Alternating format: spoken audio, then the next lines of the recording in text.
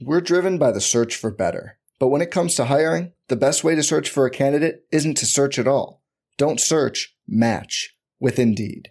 Indeed is your matching and hiring platform with over 350 million global monthly visitors, according to Indeed data, and a matching engine that helps you find quality candidates fast.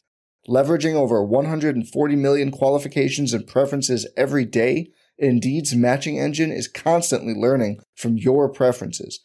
Join more than 3.5 million businesses worldwide that use Indeed to hire great talent fast. And listeners of this show will get a $75 sponsored job credit to get your jobs more visibility at Indeed.com/Blue Wire. Just go to Indeed.com/Blue Wire right now and support our show by saying you heard about Indeed on this podcast. Indeed.com/Blue Wire. Terms and conditions apply. Need to hire? You need Indeed. Fellas, listen up. All you ever asked for is an opportunity. You got it today. Where else would you rather be than right here, right now? The Rockpile Report with Buffalo Bills season ticket holder Drew Gear. Be aggressive. You have literally nothing to lose. You're a borderline football team. If I don't keep laughing about this stuff, my teeth are going to turn around and devour my brain. The Bills make me wanna.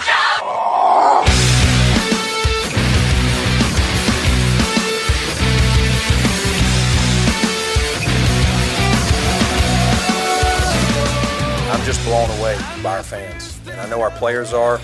I've never heard players talk so positively about their fans because we know, especially in the social media world, fans can be very passionate and there can be a lot of negative energy. You know, I get emotional because I felt bad for them, and I feel really bad that we didn't win that game. You know, you go back to Nashville, Miami, and Houston.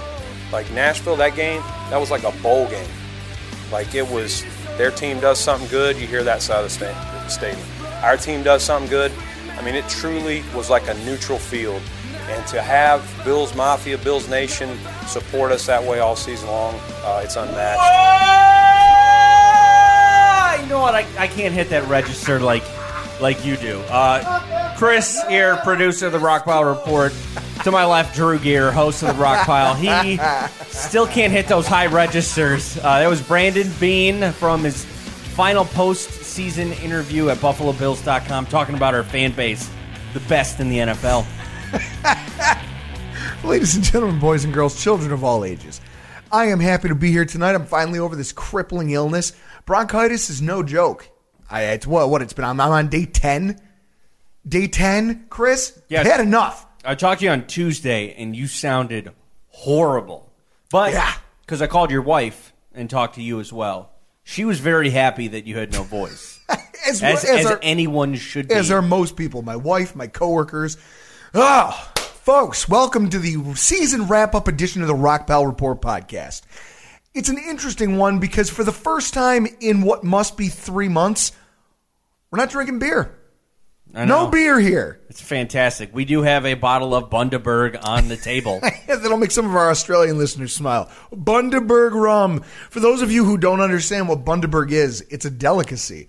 You know, you Google it and go on YouTube and watch some of the commercials. You can tell the quality of the spirit. I would tell you from the refined nature of the commercials. I would tell you to watch like the early '90s commercials. Those are better. Oh, Chris, I gotta ask. You do this every season. You stop drinking beer immediately after the end of the season. Yeah. What is it that's so attractive about drinking liquor over beer? Beer is just filling. I can hit 6 or 7 beers and I'm like tapped as everyone out. saw. Yeah. You got heckled pretty good for your poor performances. Yeah, but with liquor, I can drink as much liquor as you drink beer. That's a terrifying prospect, sir. I don't know. We're taking it for a spin tonight. Although I will say this, Chris, I love a good beer, and you're gonna have to fish me a couple out of that fridge right there because we have to make a toast here, folks. Lost in the aftermath of the team's loss to Houston is something equally saddening, I think. Lorenzo Alexander, linebacker for the Buffalo Bills, has officially retired from the NFL. Chris, it's crazy to think that just less than 5 years ago, he showed up here for training camp, a career journeyman, a player on his 4th team who had started the NFL, started off his path to football. as an undrafted 315-pound defensive tackle.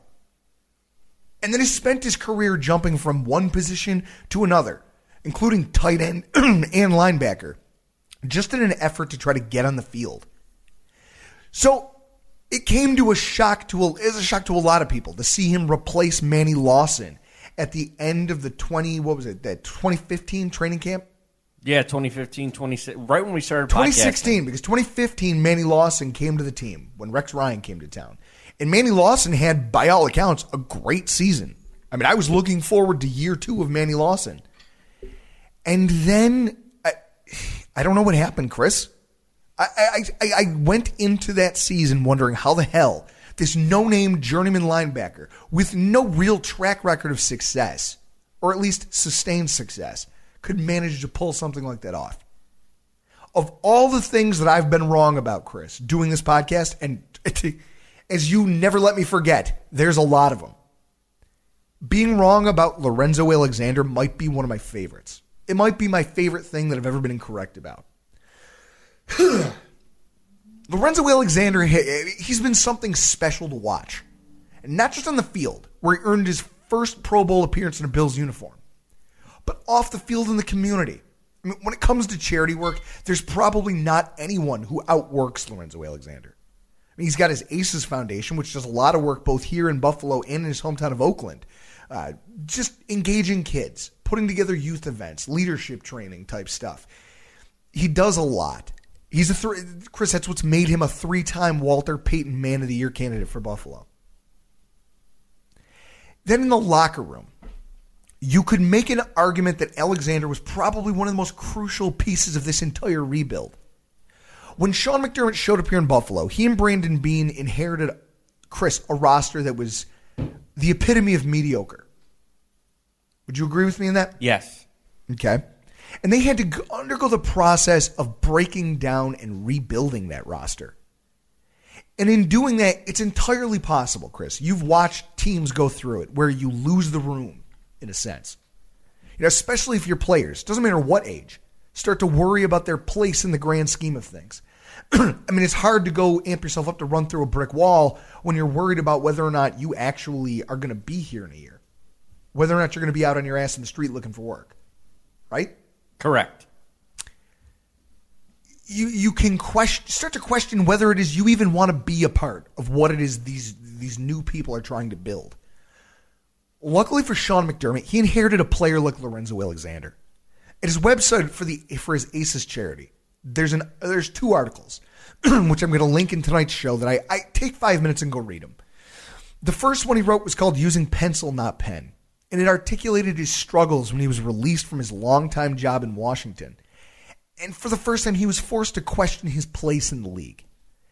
He's got another one entitled Dog Days, where he describes how after 11 years of training camps, again, just sitting in his dorm room, reflecting back on how out of sync his life and career were when he was a young man, and how he got himself to where he was just as a respected leader of just, I don't know, just men.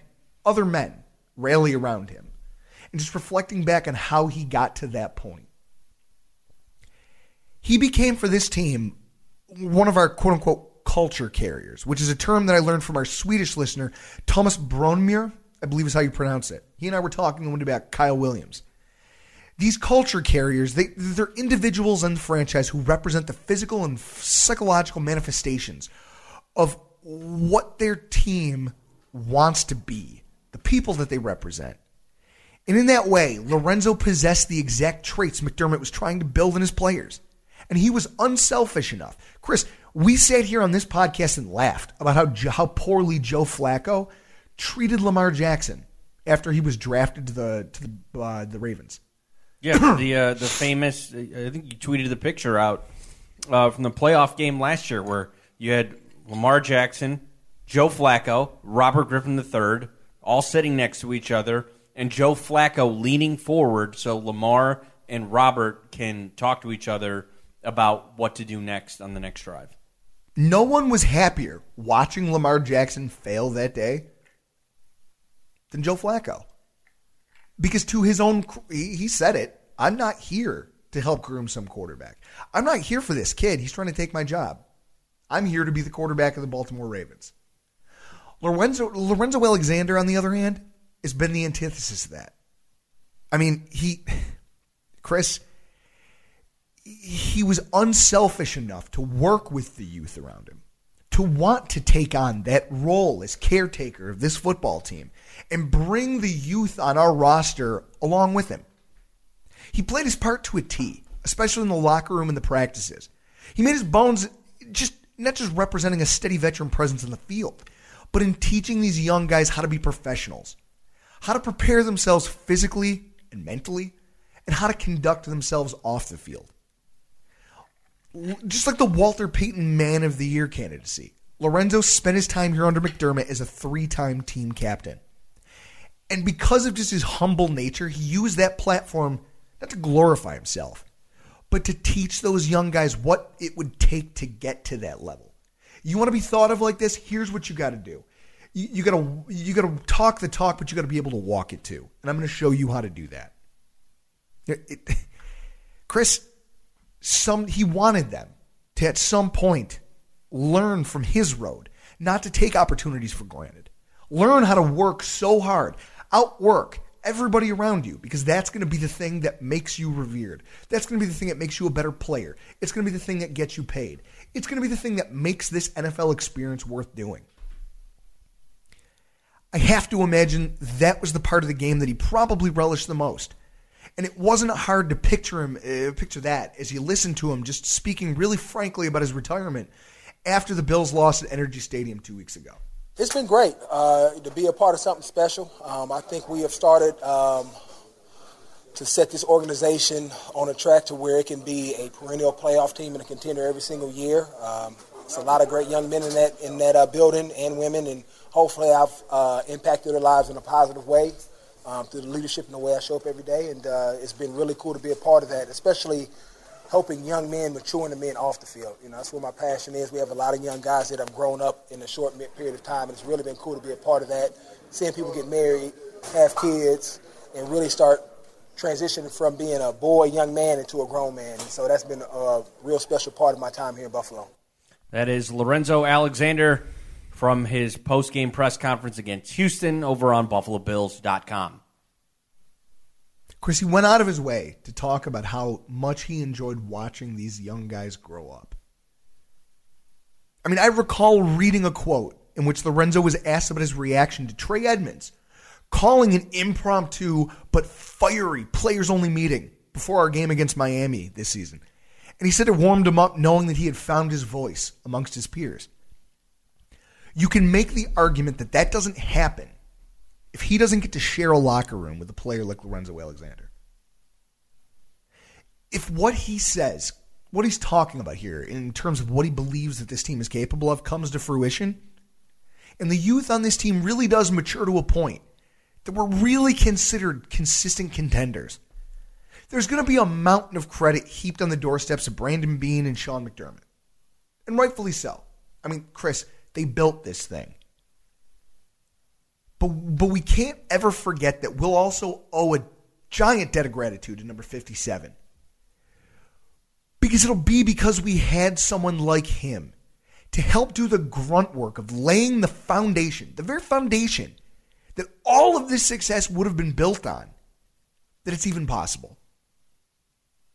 These young kids, I do not believe that the youth on this roster comes along the way that they did, the way that they have.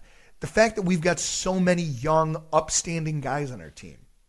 The fact that they've all bought into the culture here as quickly as they have. None of this happens if you don't have guys like the Lorenzo Alexanders of the world.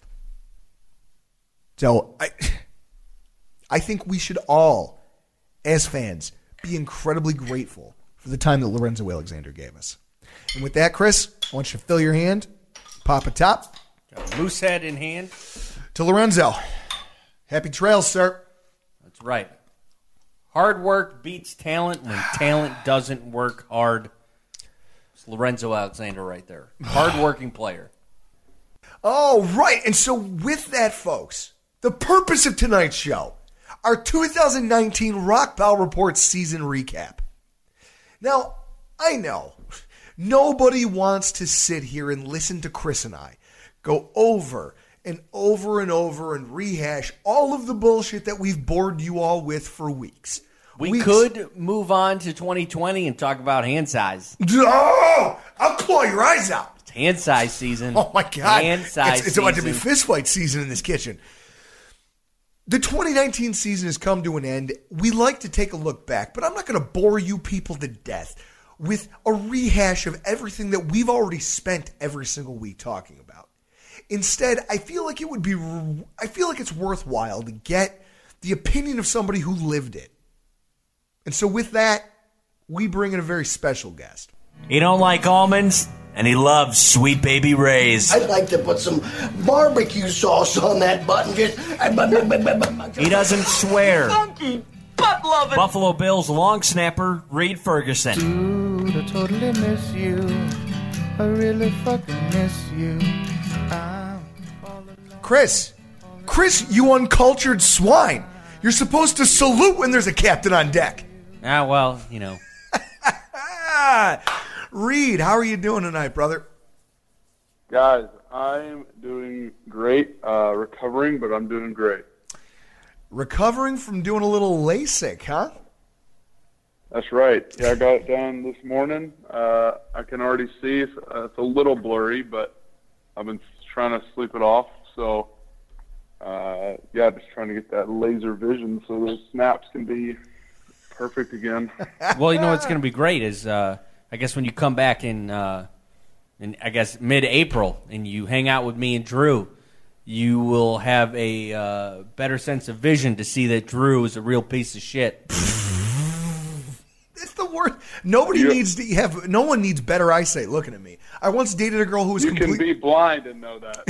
I once dated a girl who was blind in one eye, and I'll tell you, I spent a lot of time trying to hang out on her left side. Mr. Ferguson, how are you? Fresh off a trip to Louisiana to watch your alma mater, LSU, bring home the national title. You got to tell me, what was that like? That was absolutely incredible. Thoroughly enjoyed that. Erica and I went down on Sunday, and we came back Tuesday. Obviously got to go to the game on Monday, but it was unbelievable. I had never been to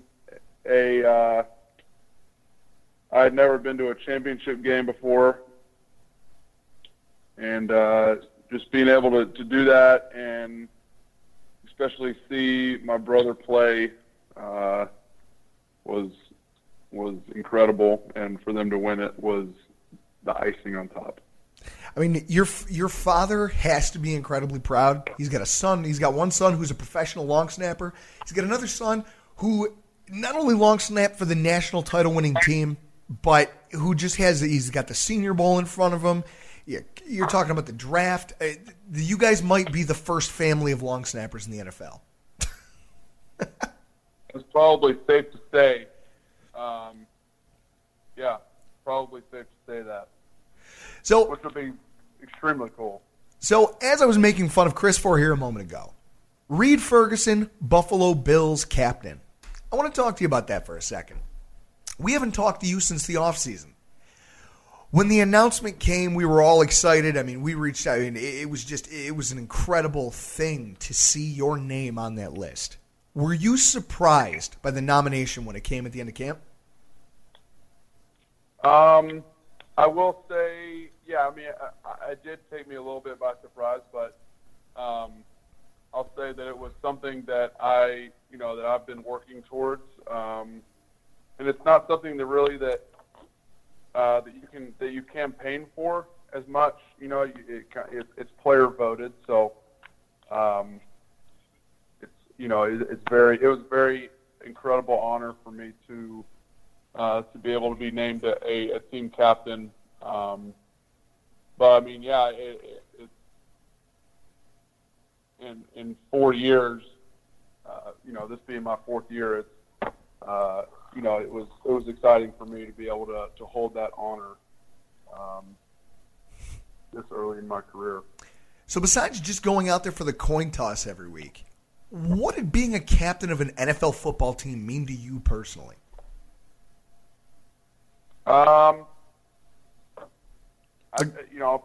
top of what I kind of said, being the fact that it was peer voted, and having those guys believe in me, I think it was a chance for me to continue to build the leadership aspects of myself off, on the football field, obviously, but off the field in the locker room as well.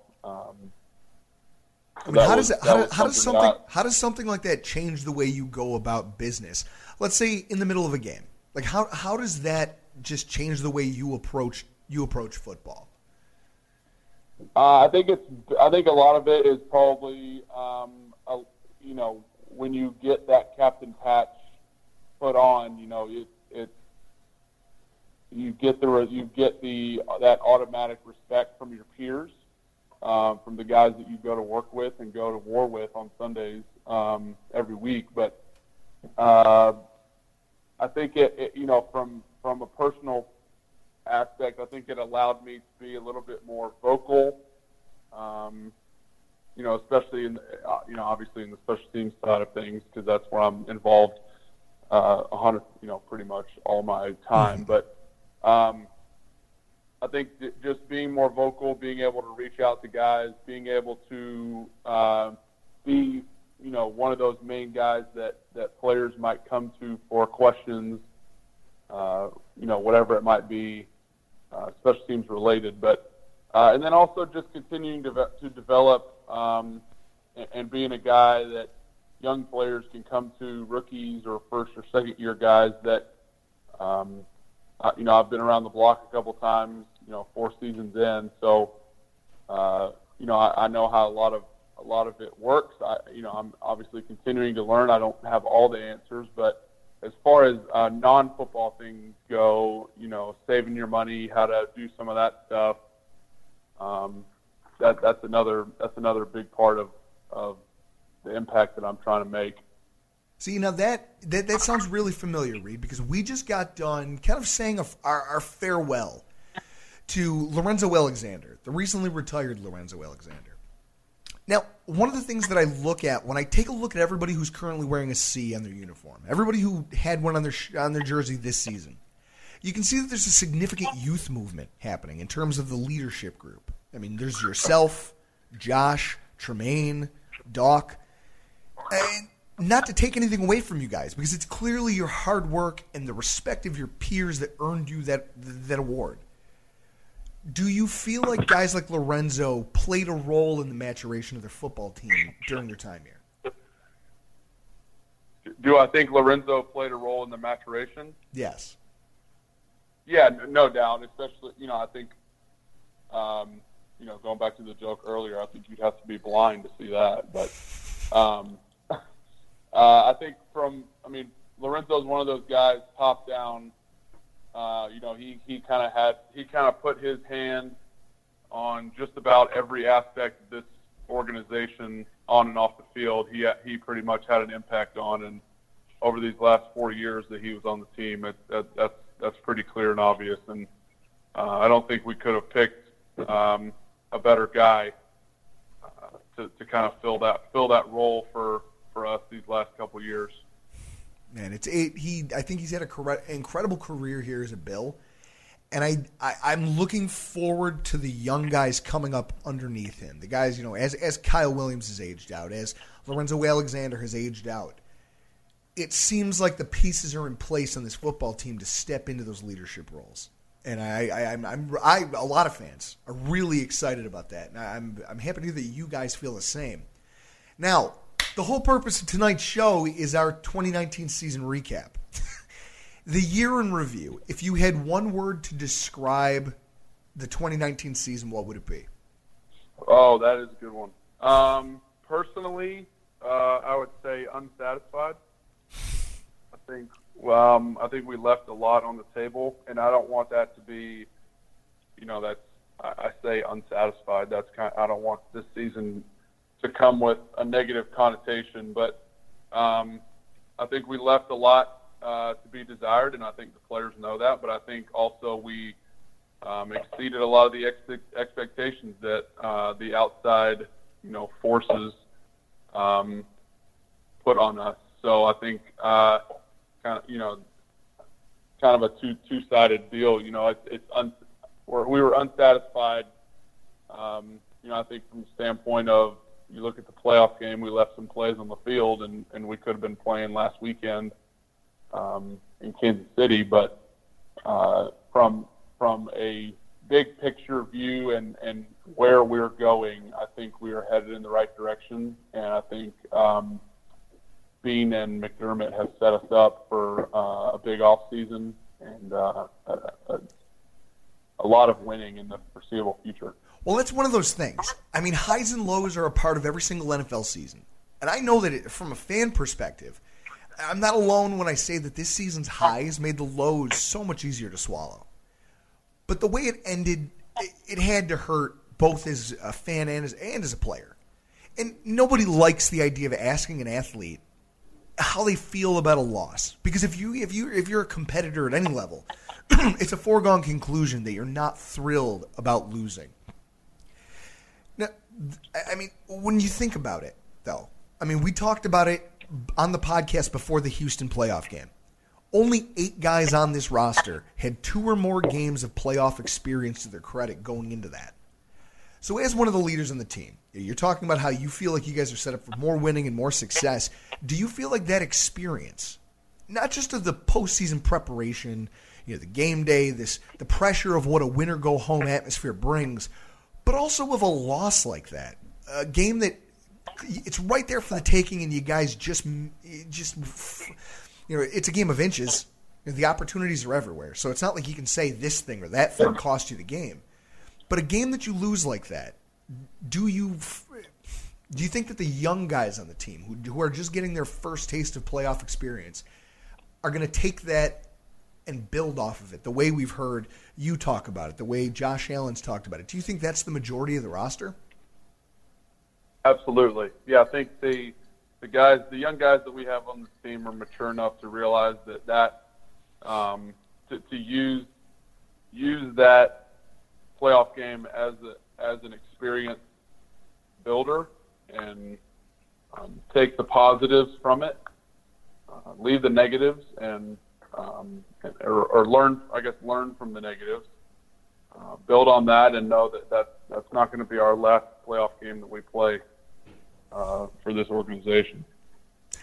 So with that said, you can't you can't lie to me and tell me that this season wasn't wildly different from the last 2 that you've been a part of here. No? This one was different. I'd argue from a fan perspective almost better than the 2017 season. Whereas the 2017 season had these dramatic lulls to them where everything was questioned. Nobody knew what the future looked like. 2019, that was you guys were a team that went out there, controlled your own destiny. And when things were left to chance, you guys more often than not answered the bell. I mean, as a player, that has to feel pretty good, right? Yeah, I would say, I mean, you kind of explained it to a T. That 17 team had a lot of ups and downs. This team is kind of, we played, barring the Philadelphia game, we were pretty much in every game that we played, right? So, I think that goes to show the progress that we've made, and how well the coaches have done by preparing us to go out there and compete every week in and week out.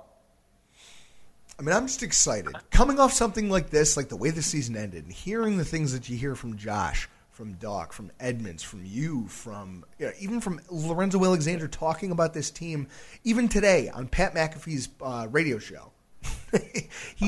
It's funny when you hear Lorenzo talk about the Buffalo Bills and he still says we.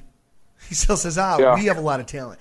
You can tell how much the guy loved this process, the growth that took place in this building. And he talks about us becoming consistent contenders. Well, I walk away from this, and there's a quote from Helen Keller, which, now that you're half blind in one eye, maybe you can appreciate a little bit. Character can't be developed in ease and quiet. Only through experience of trial and suffering can the soul be strengthened, ambition inspired, and success achieved. I feel like this is one of those things. I know that there's a lot of fans, maybe even listening to this podcast right now, who take that Houston loss to heart. I promise you guys, if just based on the way that these players seem like they're made up, the way you guys just come off, the attitudes that we've seen all season long, this is a growth point. This isn't loss for the sake of loss. This is loss for the sake of growth. And I just Josh's reaction alone, it's left those of us who can see that really excited about what 2020 is going to bring for you guys. Now, with that said, this is our 2019 season recap, so I've got a couple quick hit questions for you. First one, this is going to be called Reid Ferguson's Best of 2019. The coolest, the coolest away stadium that you got to play in this season. Coolest away stadium. I'd say Houston. Houston was one just because it was a playoff game. That was a pretty awesome atmosphere.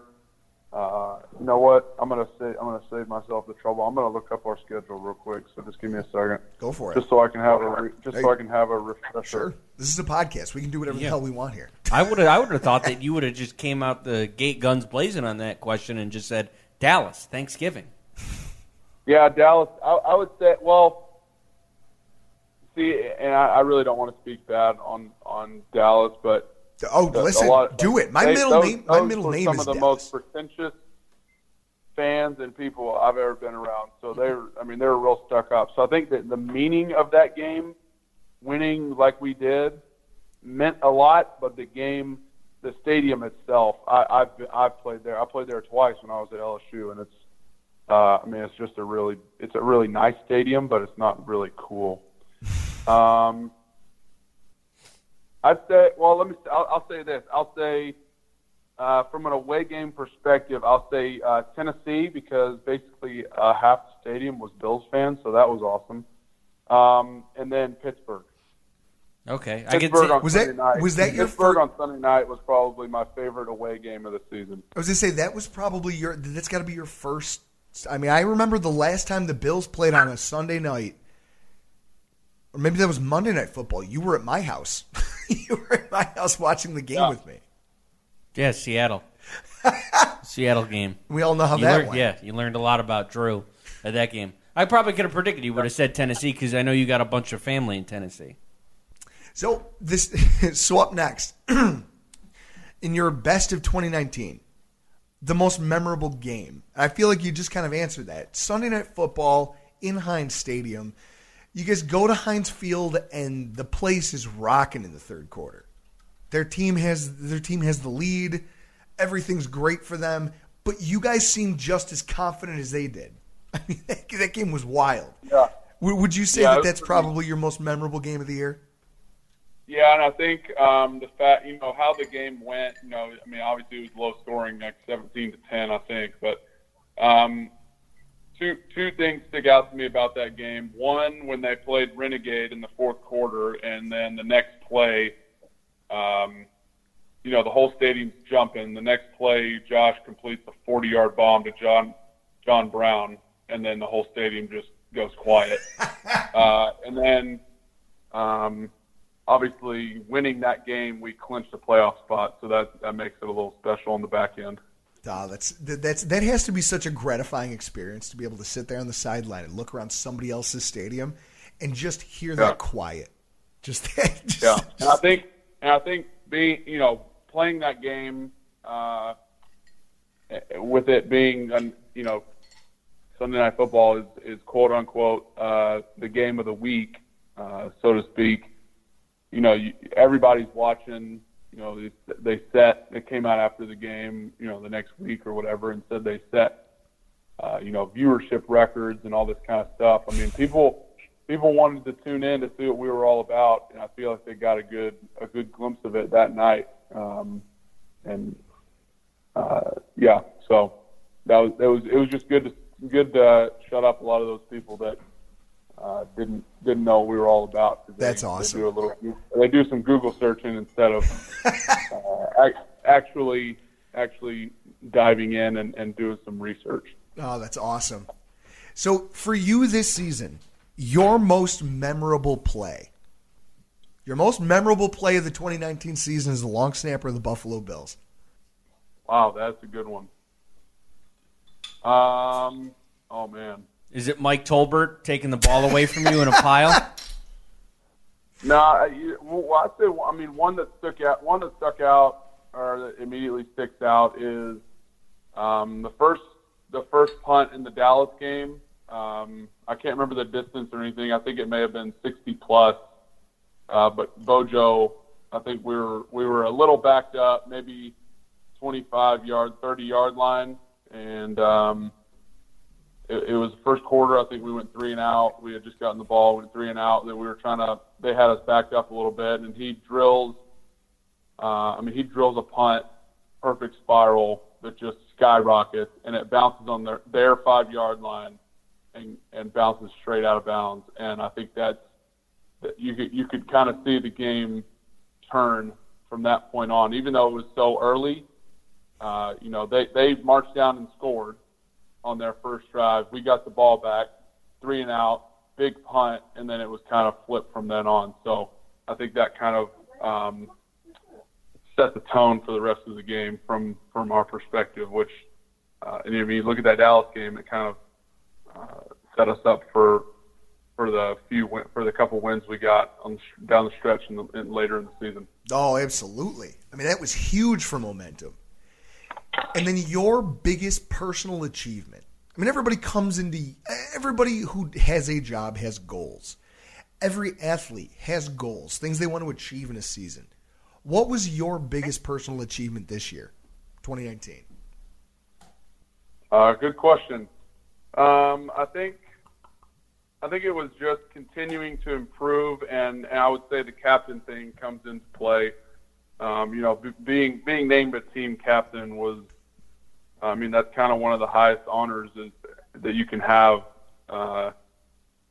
in a team sport, is to have your peers vote you as one of the leaders of the team. So that was probably one of my biggest achievements probably of the season.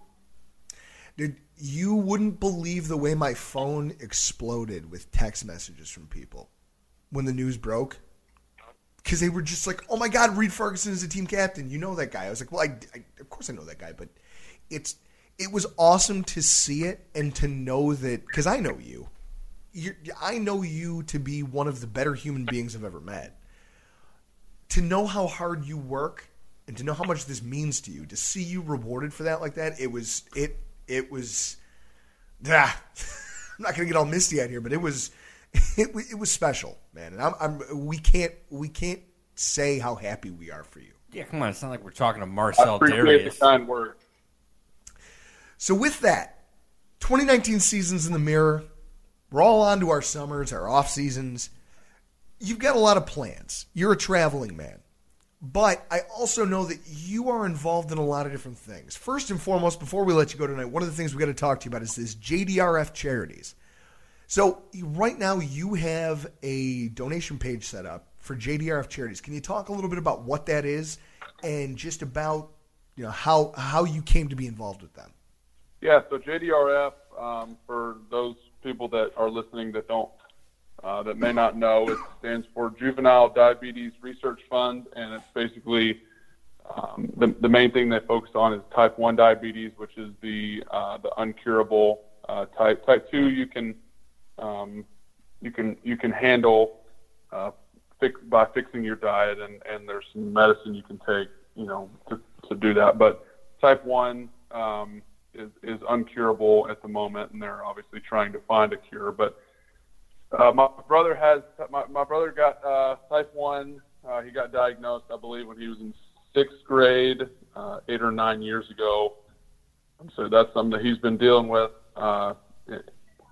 for a good part of his lifetime so far. But and I say he's been air quotes, dealing with it, but he's been crushing it, honestly. I mean, he uses it to his full advantage. He doesn't let it hinder anything that he does. I mean, he just finished up 4 great years at LSU playing college football, and he's got type 1 diabetes. So, I mean, he's clearly learned to deal with it in such a way that it doesn't hinder his athletic ability. But I've tried to be, a voice and use my platform that I have being, being a player at the NFL level, where I can reach a large amount of people by supporting a cause like this. And I got involved with the Western New York chapter of JDRF about a year and a half ago, and Lorenzo was the main leader for that. And now that he's gone, I've kind of taken over as the main contact between them and the team. So I'll be doing a lot of their fundraising stuff for the foreseeable future. And they just set up a link so you can kind of read the story between myself and my brother. And you can feel free to donate if you so choose. But just know that the money's going to a great place. And so, yeah, that's pretty much the gist of it. Well, not only that, guys, but JDRF Charities here in Buffalo are throwing a gala event on January 25th, just next Saturday. I'm getting all the information together from their contact person over there. We're going to have ticket information for you. We're going to have, Reid Ferguson is raffling off a flag football. Is it at flag football camp? Is it? It's a flag football game, and it'll be at the indoor facility. At the Bills facility here in Orchard Park. So I think Corey, the punter, Bajorquez, is going to join me that day. Maybe Hauschka can find some time away from his Pilates studio to come out and join us. But it'll be hanging out for a couple hours, a little meet and greet, little flag football game, just kind of playing around for a little bit. So it'll be fun. Guys, so we're going to have all that information. We're going to be tweeting it out this week. Make sure you come back and check out our Twitter at Rockpile Report. And I'm going to put some information in the write-up to tonight's show about it. So for you, Mr. Ferguson, when you're done with all your charity work and your football work, big plans for this offseason. What do you got going on? I mean, I know that you're a traveling man, and I know that, Lord knows you love your football, just as much as the next guy. What do you have on the docket for your offseason? Yeah, so a couple things. I'll be headed back down next week. Blake, my brother, got chosen to play in the Senior Bowl, so we'll be going down to Mobile for that next Saturday. I think the 25th, same day as the JDRF Gala. But so be going down to watch him do that, and then we're going to go to Houston with Erica for a little bit, kind of enjoy some time off, and then I'll come on back to Atlanta and get back training with Blake, try to get him ready for all his upcoming draft stuff that he's got this spring. So I'm excited to kind of take him under my wing for a second time and do that. I taught him as much as I could his freshman year at LSU when I was there, when we spent that season together. So I'm going to teach him as much as I can about being a pro now, so he can set himself up to be successful if he wherever he gets his shot. And then one big trip planned. Erica and I are going to go to Israel for about a week and a half. We're going to go on. It's a little bit of a study trip. Not so much a mission trip because we're not doing any serving, but it's more of a study trip that there's one guy, his name's Brad Gray, and he leads these trips for about 10 days. He leads them twice a year, one in the spring and one in the fall. So be going, really excited to do that. That'll be late February, I believe, early March. And then but a couple NFL guys are going to go on that. It's kind of geared towards they kind of blocked out a trip for NFL guys. So we're excited to kind of get rolling and go to Israel because we've been waiting about 2 years on it. So oh wow, been looking forward to it for a long time. That's awesome, man. And yeah, you find a way to get around, Mr. Ferguson. You really that's what I love. And then going back to the soccer deal, I mean the MLS season starts up, so I've every year I feel like I mentioned that I've got Atlanta United tickets, so obviously try to hit as many of those home games as I can before we got to report back up here for spring OTAs and stuff. So man, that's the plan. Keeping you busy in the season, the off season. Your calendar's packed. Why don't you tell everybody who's listening where they can follow your adventures there on the internet? There, the old Twitter machine, the Instagram. Oh yeah, Twitter you can follow SnapFlow69, real easy, or you can just search my name, Reid Ferguson, and I'm sure it'll pop up. Then Instagram is Reid Ferguson, all one word. I'm sure I'll be posting my fair share of pictures from all of our adventures on there. For those of you who like dogs. Yeah, what's your dog's Instagram? His dog has an Instagram, and I got to tell you, I've kind of babysat Buck, and the dog grew on me almost immediately. I mean, he's a babe. He's a dude. Yeah. So Buck, his name's Buck. He's a golden doodle. He's a little over a year old. You can follow him at that dude Buck, DOOD, and then he'll be coming along he won't be coming to Israel, but he'll be coming along for some of the road trip adventures. But well, I'll tell you what, sir, if anybody's earned some time off, it's you. So why don't you go enjoy that? Tell Erica we said hi, and dude, we can't wait to have you back come next off season. Catch up on all your adventures and find out what you guys have going on for 2020. All right, brother? Awesome. Thanks, guys. Appreciate you having me on. You can go on Twitter and follow Reid Ferguson at SnapFlow69. Or again, if you use the Instagram, he's at Reid Ferguson, all one word. And then his dog has an Instagram. I'm not even going to justify giving out his handle. His dog's Instagram has more followers, Chris, than our Instagram that you manage.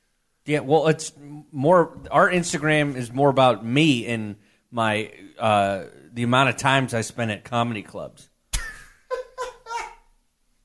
which is an insane amount. So, Chris, as we're wrapping up our final thoughts in the 2019 season, as you walk away from this year, how do you feel? What are your thoughts of the season as a whole and just heading into 2020? I think we're in a good place to go to 2020.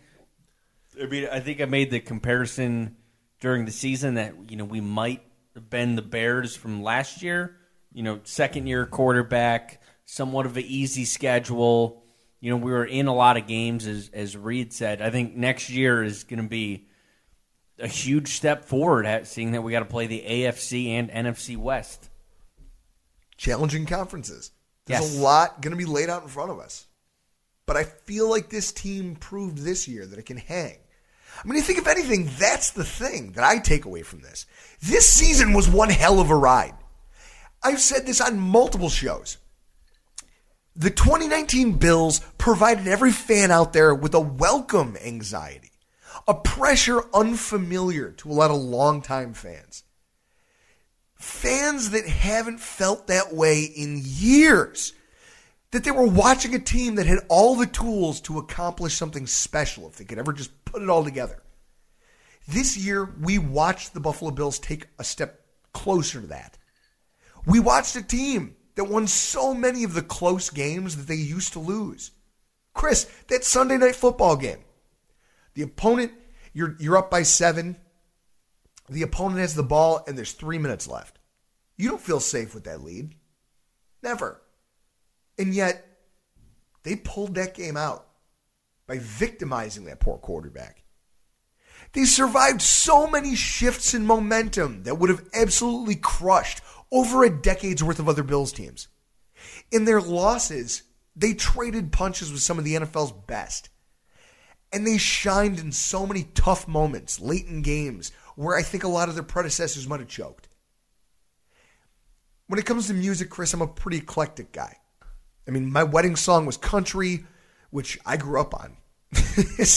My favorite songs to play in the guitar are blues and classic rock.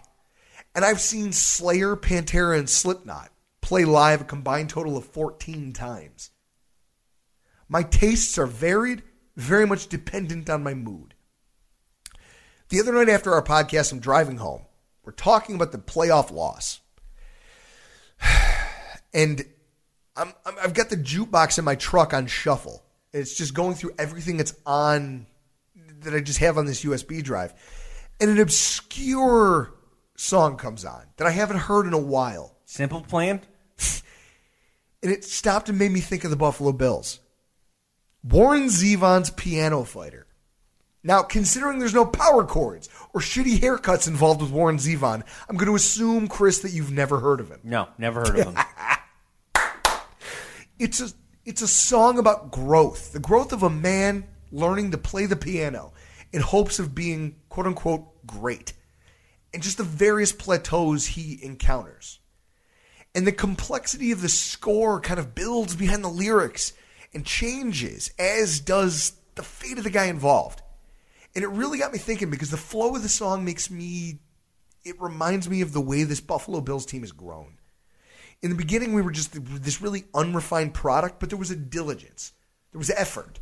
There was effort without really direction with the way we went about things. Then after a complete rebuild, you saw this team take another step forward for themselves, refining their craft, rounding out the rough edges. And so, with that, like the character in Zevon's masterpiece, hopefully this Bills team can build off this and continue crescendoing to a point that they too can end up strung out in the back of a limousine somewhere. Hopefully celebrating a Lombardi trophy here in Western New York. Chris, the way this season played out, I believe that we are watching growth. We're seeing it. You're watching a football team that reveres its head coach. Correct? Yes. You're watching a team that's been built with a bunch of young leaders, groomed by some of the most consummate professionals that I think this franchise has ever seen. Everyone loves the Super Bowl era guys, but those were egos. You know what I didn't get out of Kyle Williams and Lorenzo Alexander? Were egos. We didn't get that. Instead, what we got was hard work, effort, and a willingness to teach the guys behind him. Kind of knowing, hey, my efforts today won't pay off for me, but maybe tomorrow these young guys who I show the path, they might be the way. Those might be the generation of players that brings this team back. And you're seeing it play out. So with that said, Chris, I walk away from this looking at this season with everything in front of us. We proved that competitive football in Western New York is not a pipe dream. It's not.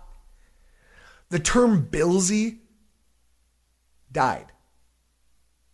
I could see that, yeah. And hopefully, if these young players who are kind of picking up the mantle of what it is to be Buffalo Bills behind these pros who have come before them, if they can make good on their promise and the level of talent that we see that they have, if they could ever just find some consistency, mix that with Bean's roster building skills and McDermott's coaching, Chris, I don't even know what our limit might be. You watched us go toe-to-toe with some of the NFL's best this year. The Patriots, twice. The Ravens. Well, we took them to the final possession. Yeah. I mean, as Reid mentioned, Philadelphia. It's the only game that we were never in. It's weird. Usually we're blown out a couple times a year. Things are different. This season marked change for this franchise, I feel like. And I feel good in moving forward now that we've just talked it all out. I feel really good about this, Chris. And so with that, I think that we can, as we did for Reid, we're going to run down our own 2019 season superlatives. We've got some awards to give out. Chris, fill your glass.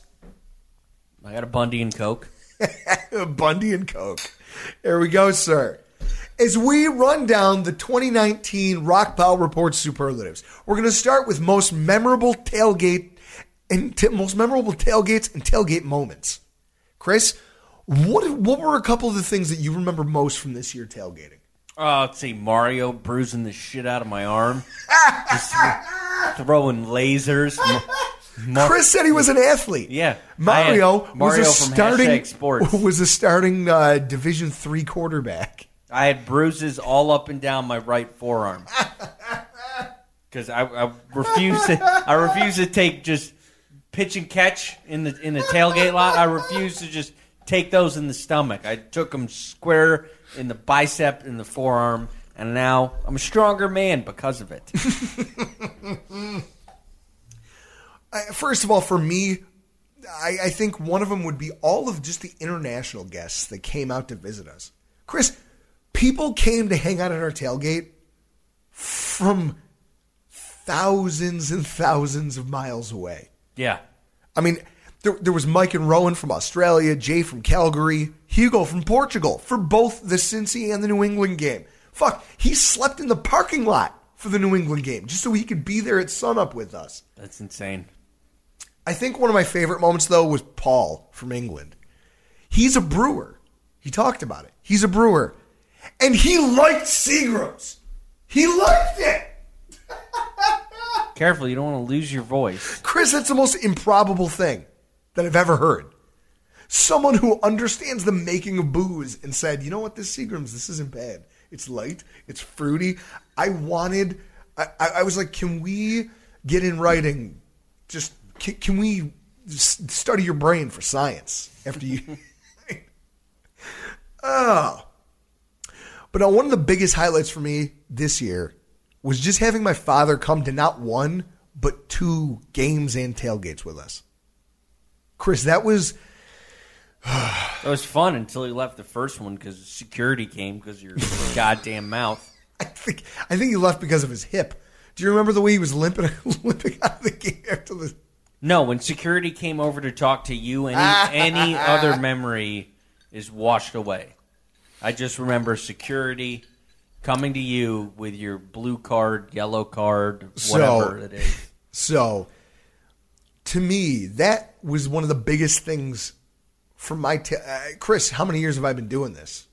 My father finally made it out to a game or two. And he got to see what we as Bills fans have seen for years in that Eagles game. And he stuck it out with us the entire time. It was... I loved every second of it. I'm looking forward to more. For what we saw on the field, Chris, the best and worst plays of 2019. We've got some candidates here for worst play of the season. I'm going to run them down for you. The Jordan Poyer missed assignment versus Baltimore for a touchdown. Do you remember that? Yes, I do. It was Hayden Hurst, wide open. Oh, my God. From where we sat, we got to watch him just break it open. And you're like, oh, no. The second he comes uncovered, your hands go to your head because you're like, oh, no. Oh, no. Oh, no. He found him. And you know that they're not going to catch him. Yeah, he's gone. I mean, that's what you get for sitting in section 200. You get like kind of the almost an all 22. You have the all 22 angle. You get the view, and we see. Oh, why is nobody covering Hayden Hurst? The Hauschka missed field goal against Cleveland. Chris, I might have chased everyone out of my house with profanity after that one. Yeah, that's a game you'd like to have back. Not me. Everyone left immediately because I was just so violently profane. Oh, God. The Burkhead touchdown in New England. Chris, it should have been a tackle for a loss at the 3-yard line. I would easily put this as the worst play of the year for me because that was the go-ahead winning touchdown for that game. We make that stop. I don't know, they've got a touchdown there, so what if we held them to a field goal and then we get the ball for the final drive of that game? We win that game. We're playing our starters week 17 for a chance at the division, and Miami beat New England that final week. So things could have been different based on that play. That's why, for me, it's the worst. And the final candidate, the missed sack on Deshaun Watson in overtime versus Houston. Chris, I don't even want to talk about that. It's still too fresh. It's still too fresh for me. On the flip side, we have the best play of the year candidates. First of all, Trey White's game-sealing pick versus Cincy. I remember that like it was yesterday. Hugo Carmona on my right side. We're standing next to each other. We're watching the Bengals work their way down the field towards our end zone, thinking to ourselves, shit, they're going to score and win this game because that's what the Bills do, right? They look good. They look good against an 0-2 team. They're going to blow this. That's a game where the term Billsy probably started to die, was that game. And on the final throw of the game, Micah Hyde tips it. Just tips the ball away from a receiver. Trey White comes screaming in and makes a diving interception to close the game out. Hugo is a man who he traveled all the way from Portugal to Buffalo, New York to watch the game with us. He's a man who stands only 5'6", 5'7", maybe 155, 160 pounds. He jumped on me. He tackled me. He group hugged all of us with the ferocity of what you would have thought was an NFL defensive lineman. Chris, I've never seen... Yeah, he was hanging on you. What's that character that Chris Kattan played in SNL where he hung on other cast members? I've never seen... That's what Hugo was. I've never felt a hit like that, Chris. I played football.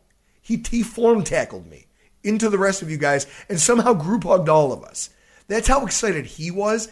The place was electric. Chris, before that play, I'd never heard the stadium so loud. Yeah, it was. I remember that. It was like we won the Super Bowl, which was a little weird. I mean, it's just Cincinnati. Because, Chris, those are the games that we normally can't pull off. Yeah, that's where the term Billsy started to die. Next on the list, John Brown's 53-yard touchdown against the New England Patriots. Chris, that's the play that literally almost started World War III between my neighbor and I. Oh, yeah, your new neighbor. My new neighbor. Not Drunk Todd from over the fence. Not Drunk Todd from over the fence. That guy's great. My new neighbor, who decided that at 7:30, 7:30 at night? Something like that. Decided to come outside and tell me that Todd and I should probably try to keep it down. He was promptly told what was what and where he could go. Yeah, move. Oh, but Chris, it was one of those plays that Josh Allen makes that makes you start thinking, if this kid could ever find his consistency, even when we're down, even when we're out, even when it looks like there isn't any hope, he's so talented that he can, if you give him an inch, he'll take a mile.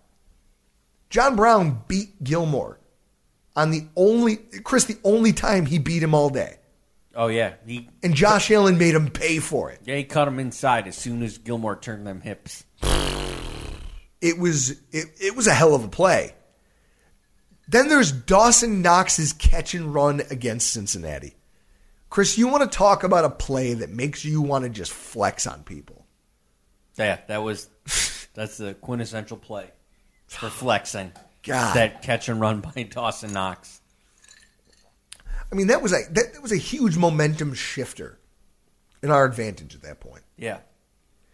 And then the Allen first down run against Dallas. Do you want to talk about a momentum shifter, Chris? I don't think that there was a bigger one. I think that play not only changed the momentum of that game on Thanksgiving, it changed the momentum of our season. I'd argue you're correct.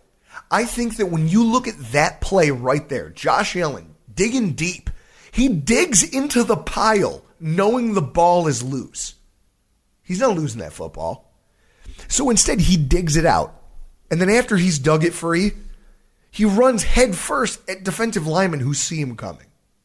Yeah. But he got more than he needed. But they can't stop him. 2 to 3 yards. They can't stop him.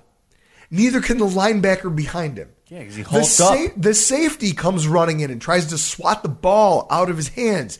And he says, fuck you, I'm Josh Allen. And then he gets up and he's emphatic about that first down. And we steamrolled from that point forward. That's who our quarterback is. That's why he wears the C, because he's that guy. So we put it up to a Twitter poll. We put all of these plays up to a vote. Chris, the results, 83.3% of people said that the missed sack on Watson was the worst play of the season. Watson, pressure off the edge. Watson survives it and then checks down to Jones. Jones inside the 40, inside the 30, inside the 20, to the 10-yard line. Taiwan Jones. God, that is hard. That is hard to swallow. But it's made so much better by this. Yeah, 4th and a foot. And a mishandle on the snap. Allen picks it up, and he's still going. Look at Josh Allen. Oh, my goodness. Honestly, this is why his teammates love him, though. He is a football player through and through. Oh, 60.5% of people on Twitter said that Josh's 4th down run against Dallas was the number one play. And the Buffalo Bills website agrees because it's their top play for the season as well. I mean, Chris, there wasn't a better embodiment of who our quarterback is as an athlete. No? No, that was the play of the year. 4th down. I mean, we've got some honorable mentions here. We've got the Singletary touchdown pass against Dallas. That was big. In fact, Singletary threw almost a perfect spiral. I mean, John Brown threw almost a perfect spiral. Yeah. And then he did it again in the playoff game.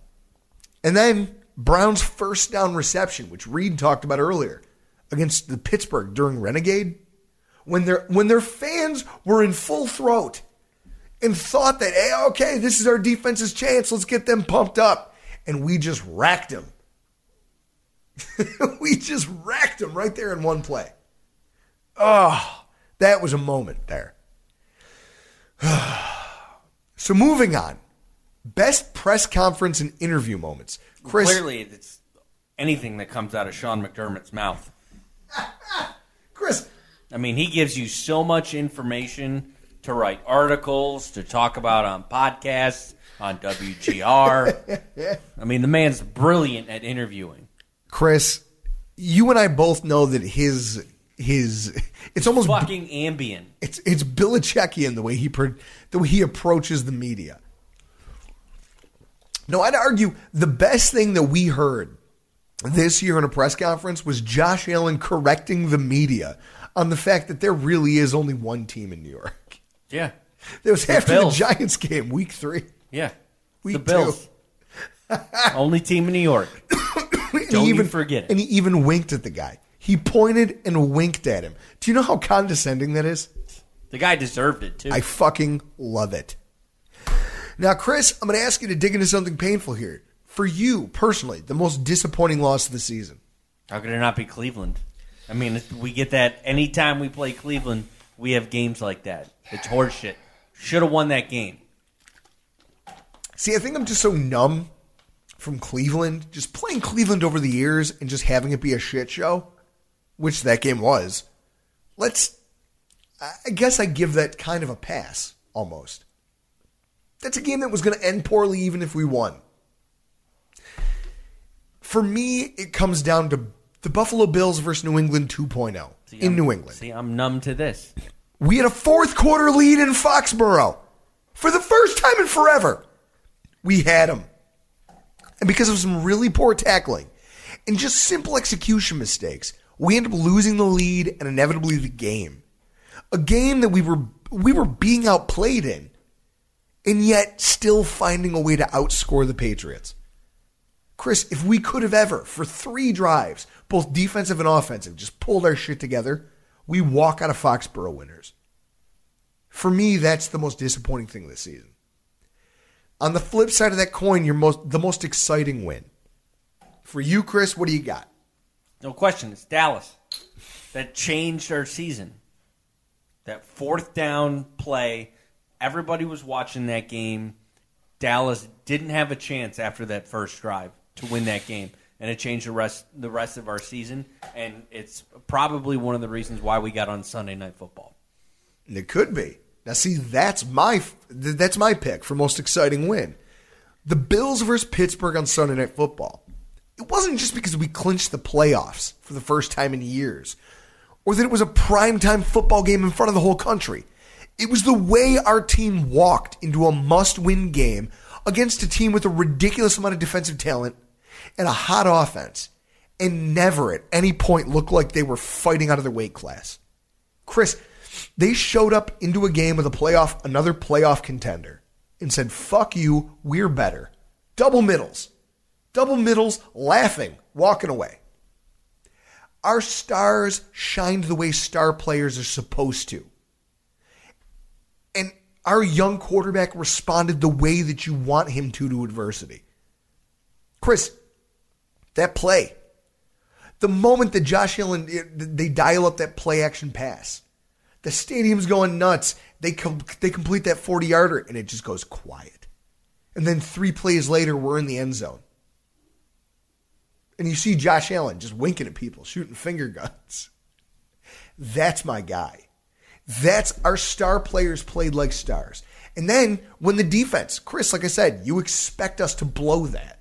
Oh, hey, they have the ball. They're marching down the field. They're going to get close to scoring a touchdown and tying the game, maybe even going for 2 and taking the lead.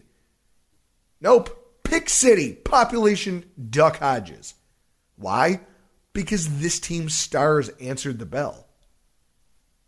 Chris, you can't discount the fact that that was one of the games where this team put itself on the map and said, look, we're no longer mediocre. You put us in Thunderdome with another mediocre football team.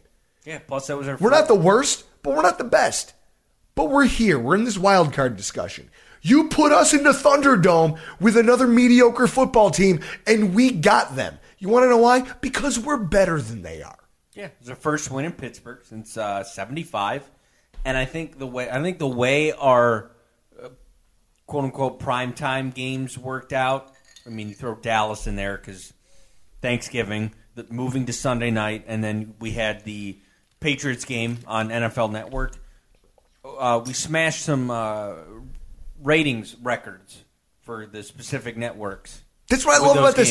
So that's why I think that Sunday Night Football game, the whole country. Not only did we break viewership records, but a record number of viewers got to watch us in that moment when he throws that pass to Smoke Brown. 40 yards. It's like the right hook from Mike Tyson to Michael Spinks. Bang! Down he goes. That's it. You're done. It's a wrap. Fuck you on national television. It will go down as one of my favorite games. Maybe ever. Yeah, I think all those ratings, the ratings that we set, I think we're going to end up getting 2 primetime games next year, 1 on the road and 1 at home. All right, Chris. And so with that, we move on from games to players. I want to talk about the players that we have on this roster. From 2019, this year's most exciting rookie. The award this year, for me, goes to running back Devin Singletary. I mean, Chris, the 2019 draft class, it was one of high upside projects. I mean, Oliver, he had exciting athletic traits, but you knew he was going to take some time. He was going to need some acclimation given his size, the fact that he was smaller, and he needed time to learn how to translate speed to power. Cody Ford was an offensive tackle who showed us in the preseason that he couldn't deal with speed. Remember in the Carolina game when he almost got Josh Allen killed on back-to-back snaps? Correct. He needed some technical refinement, but he had power and tenacity that was just too promising for Bean to pass up. And then you had Knox, who only caught 18 passes his final year of college. So no one really knows what his ceiling is, or how much work would be necessary to take. How much work was going to be necessary to take that and translate it to the NFL field. And then you have Devin Singletary. Chris, there's a famous picture of me over from our draft panel over at Rock Sports Network with my head on the table and my tablet flipped over. I thought the pick of Devin Singletary was a missed opportunity for the Buffalo Bills at the time. I mean, what sense did it make with an aging backfield to draft a diminutive running back that clearly wasn't meant to be a quote-unquote bell cow? What could a guy that small ever do for us, Chris? What? Well, he probably could have led us to a playoff win if our offensive coordinator decided to use him. A rundown for you guys out there listening, the things that he did for us in 2019. 20 broken tackles. Led the team in yards after contact with 362, despite Gore's hard running style. I mean, think about it. Chris, Frank Gore is a much bigger running back than him. Much more powerful. Old. And yet, he outpaced him. 16th in the NFL in yards per game, despite splitting time with Frank Gore. And he was the only running back in the top 20 for yards per game with only 8 games, quote-unquote, started. And just 12 total games. Chris, he played the fewest number of snaps amongst all of the leading running backs, and yet he was right there with some of the best in terms of yards per game. He was third on the team in first downs achieved with 42, behind John Brown, who's our number 1 wide receiver, and Josh Allen, who's a friggin' quarterback. He was, Chris, I could give you all the numbers in the world, but he was one of the most explosive players for our offense all season long. And it paced our offense. And he is one of the reasons that we were allowed to stick in games. I mean, everyone talks about Josh Allen in the fourth quarter this year. None of that happens if Devin Singletary isn't keeping the ball moving on the ground, isn't keeping us in football games, even if it's just to play field position. He was an incredible find. For me, home run of a rookie pick. What about you, Chris? What do you got? Dawson Knox, and it's simple. That Cincinnati play where he just trucked that DB.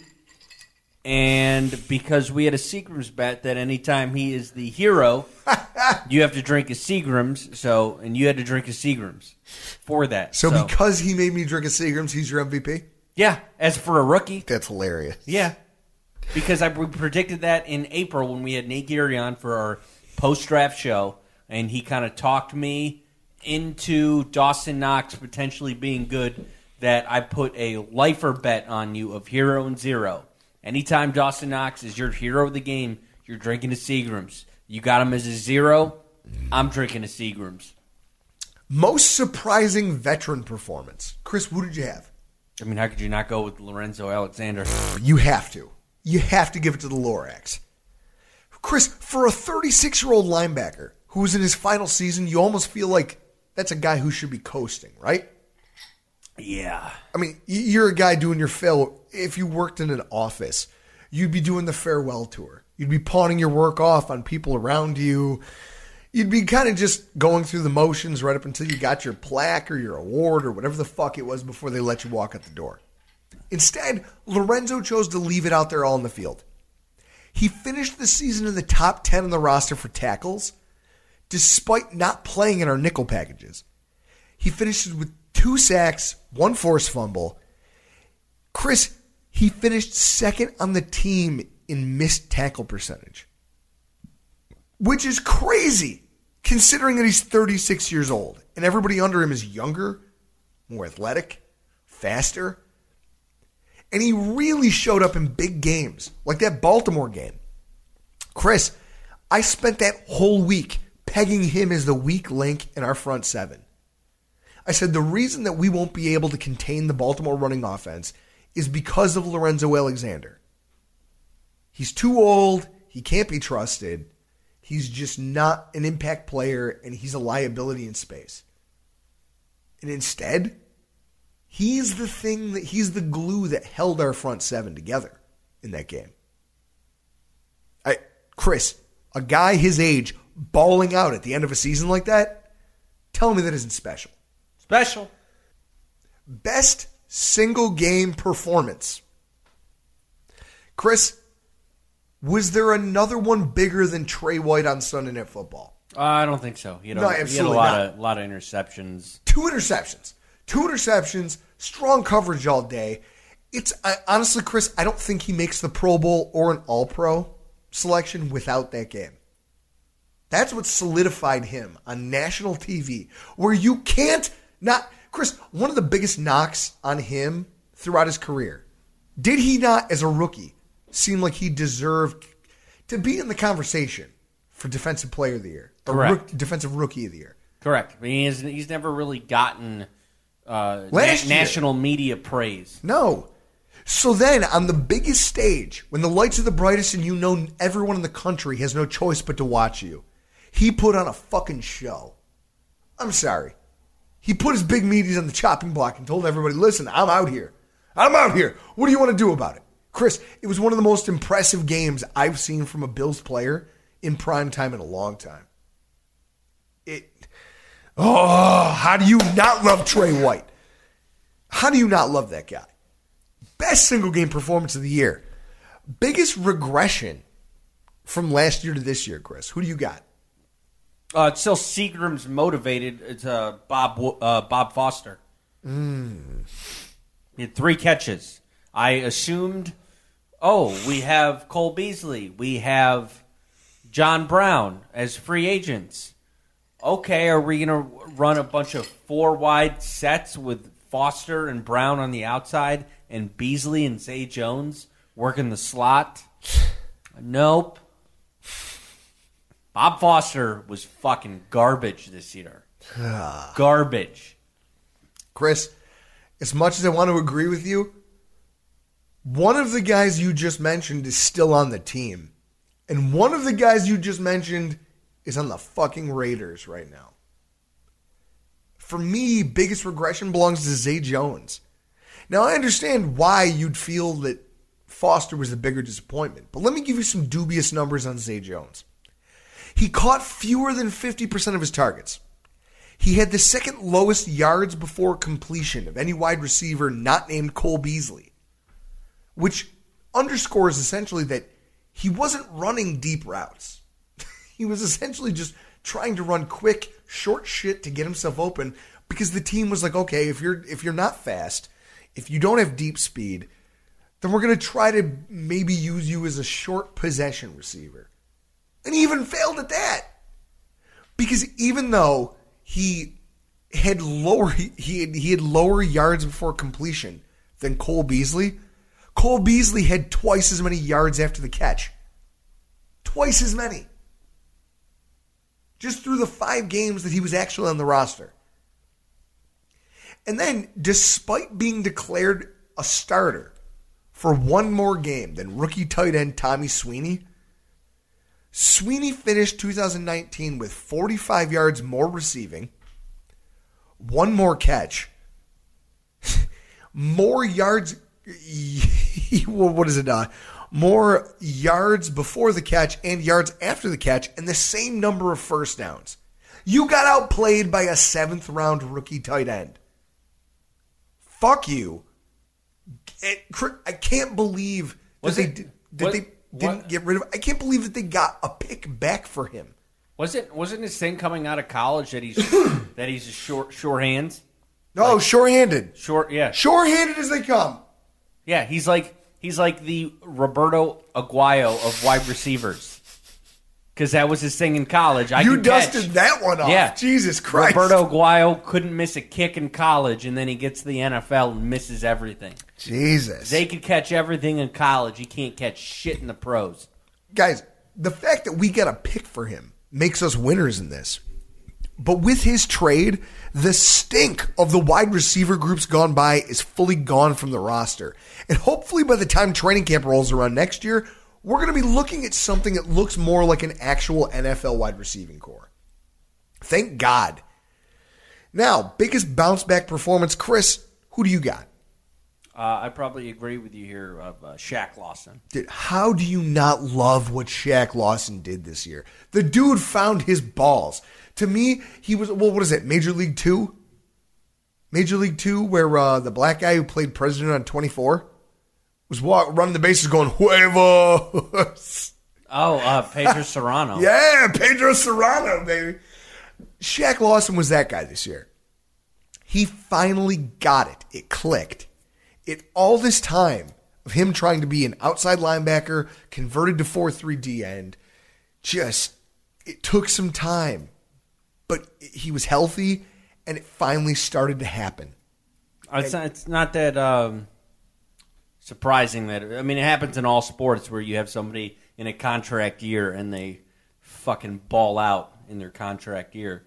because last year we declined to pick up his 5th-year option, and I think most of the fans of the Bills were that's fine. I mean, he hasn't been anything special. He's more bust than boom. Now, he's playing himself into a contract. Now, Chris, since you're a hockey fan, is this a Drew Stafford situation, or do you feel like he's maybe the real deal? I think it's going to be Drew Stafford, because he can play his way into a contract. But what if he goes to a team that doesn't know how to utilize his strengths? Then he's just getting paid, which is probably what he wants. I don't know. I'd love to have that kind of money. Of course you would. Then you can fix your stupid haircut. Look sexy. Whatever lies your girlfriend's telling you, good Lord. Chris, player we're most excited about heading into 2020, not named Josh Allen. I kind of leaned more towards interesting more than excited, and I'm going to go with Harrison Phillips. How's he going to recover? Ooh, that's a good one. How's he going to come back from that ACL tear? What's the defensive tackle room going to look like? Is Jordan Phillips here? Are we going to draft a defensive tackle in the 4th to 7th round as precautionary? What if he doesn't come back from his ACL tear? And he's already had one before. He had one in college. I'm just interested to see how he plays out, and then our defensive tackle room as a whole. For me, Chris, it's Ed Oliver. Ed Oliver has me salivating heading into 2020. I mean, he started 2019 slow. And Chris, did I or did I not spend a lot of the offseason talking about how you can't force this kid into starting snaps? He needs time to figure out how to translate speed to power, because he's a small guy. He's been taking on offensive lines like Rice and who else did he play? I don't know. Whoever UTEP. And whoever Houston plays. But I think his season was a lot different than most, first round rookies, because I can remember Kiko Alonso's rookie year where he came out and balled at the start, and then he hit the wall. Like, you remember that game against Tampa where he missed that tackle, and then it was an 80-yard touchdown. 80-yard touchdown right off the first snap. Ed Oliver was, I think, the complete opposite of that. He started off slow and finished strong. So Chris Slow doesn't do it justice. His first 5 games, 0 sacks, 2 quarterback hits, 0 tackles for a loss, only 6 tackles, but he played 59% or more of the snaps in every single game. They made him a starter out of the gate, and he floundered. After they scaled back his snaps, he seemed to settle in a little bit and allowed him to grow behind that veteran depth. And that's right about the time that Jordan Phillips started to flash. After being kept completely off the stat sheet against Cleveland, he's just got zeros across the board in week 10. After playing only 33% of the snaps, he went on a fucking tear that peaked in that dominating performance against Dallas. Chris, tell me he wasn't he was one of our factors in winning that football game. Yeah, that is true. It fueled some amazing play down the stretch. He played well into the postseason. It's almost like he needed that first part of the year to really find himself. But I feel like the team did him a disservice by throwing him out there before he was ready. But then he came on late in the year to play against good offensive lines like Pittsburgh and Baltimore. All of us were surprised to see, Chris, our front 7 do as well as they did. Oliver was a big part of that. It didn't go unnoticed nationally. Oliver was named to NFL.com's all-rookie team. And while obviously he's not going to get the same shine as number 2 overall pick Nick Bosa, to even be included in that group is an honor. I mean, Chris, he's not a Pro Bowler. He's not a Defensive Rookie of the Year candidate. Not yet. But the fact that people recognize that young D tackle he's got some bite to his game. Already, that's impressive. With another offseason, Chris, in this strength and conditioning program, and another year to kind of figure out that transition that I keep talking about, speed to power, it's not easy. When you're a lineman, you have guys who have get off and they survive on that. They attack a gap and they get there so quickly that the opposing offensive lineman just can't close it fast enough. And that's how they make their bones. You have guys who win with just power. He's learning how to do both. You saw it. You saw flashes of both down the stretch this season. This offseason is going to be on him to grow, but I can't wait to see what he shows up with next season. Chris, after a full year of now knowing what he's up against, being able to hone his craft. Well, this year he knows who he plays for, so he knows how the team is going to use him, so he can specifically target his areas of weakness to strengthen. And plus he's not, making the rounds, all those pre-draft visits and doing all that stuff because he doesn't know who he's playing. He didn't know who he was playing for. Now he's here. We probably gave him a list of things that he needs to work on, and he's going to come back much improved in April when they come back for OTAs. Now, during the regular season, we give away a hero and zero every single week. This week, we have our defensive and offensive least valuable player and most valuable player. For the LVPs. Wow, you suck at this. On offense, Chris, who do you have? I kind of went with somebody we really didn't use, and I think it's T.J. Yeldon. He was scratched for a lot of games. He played against the Jets starters in Week 17 and did all right.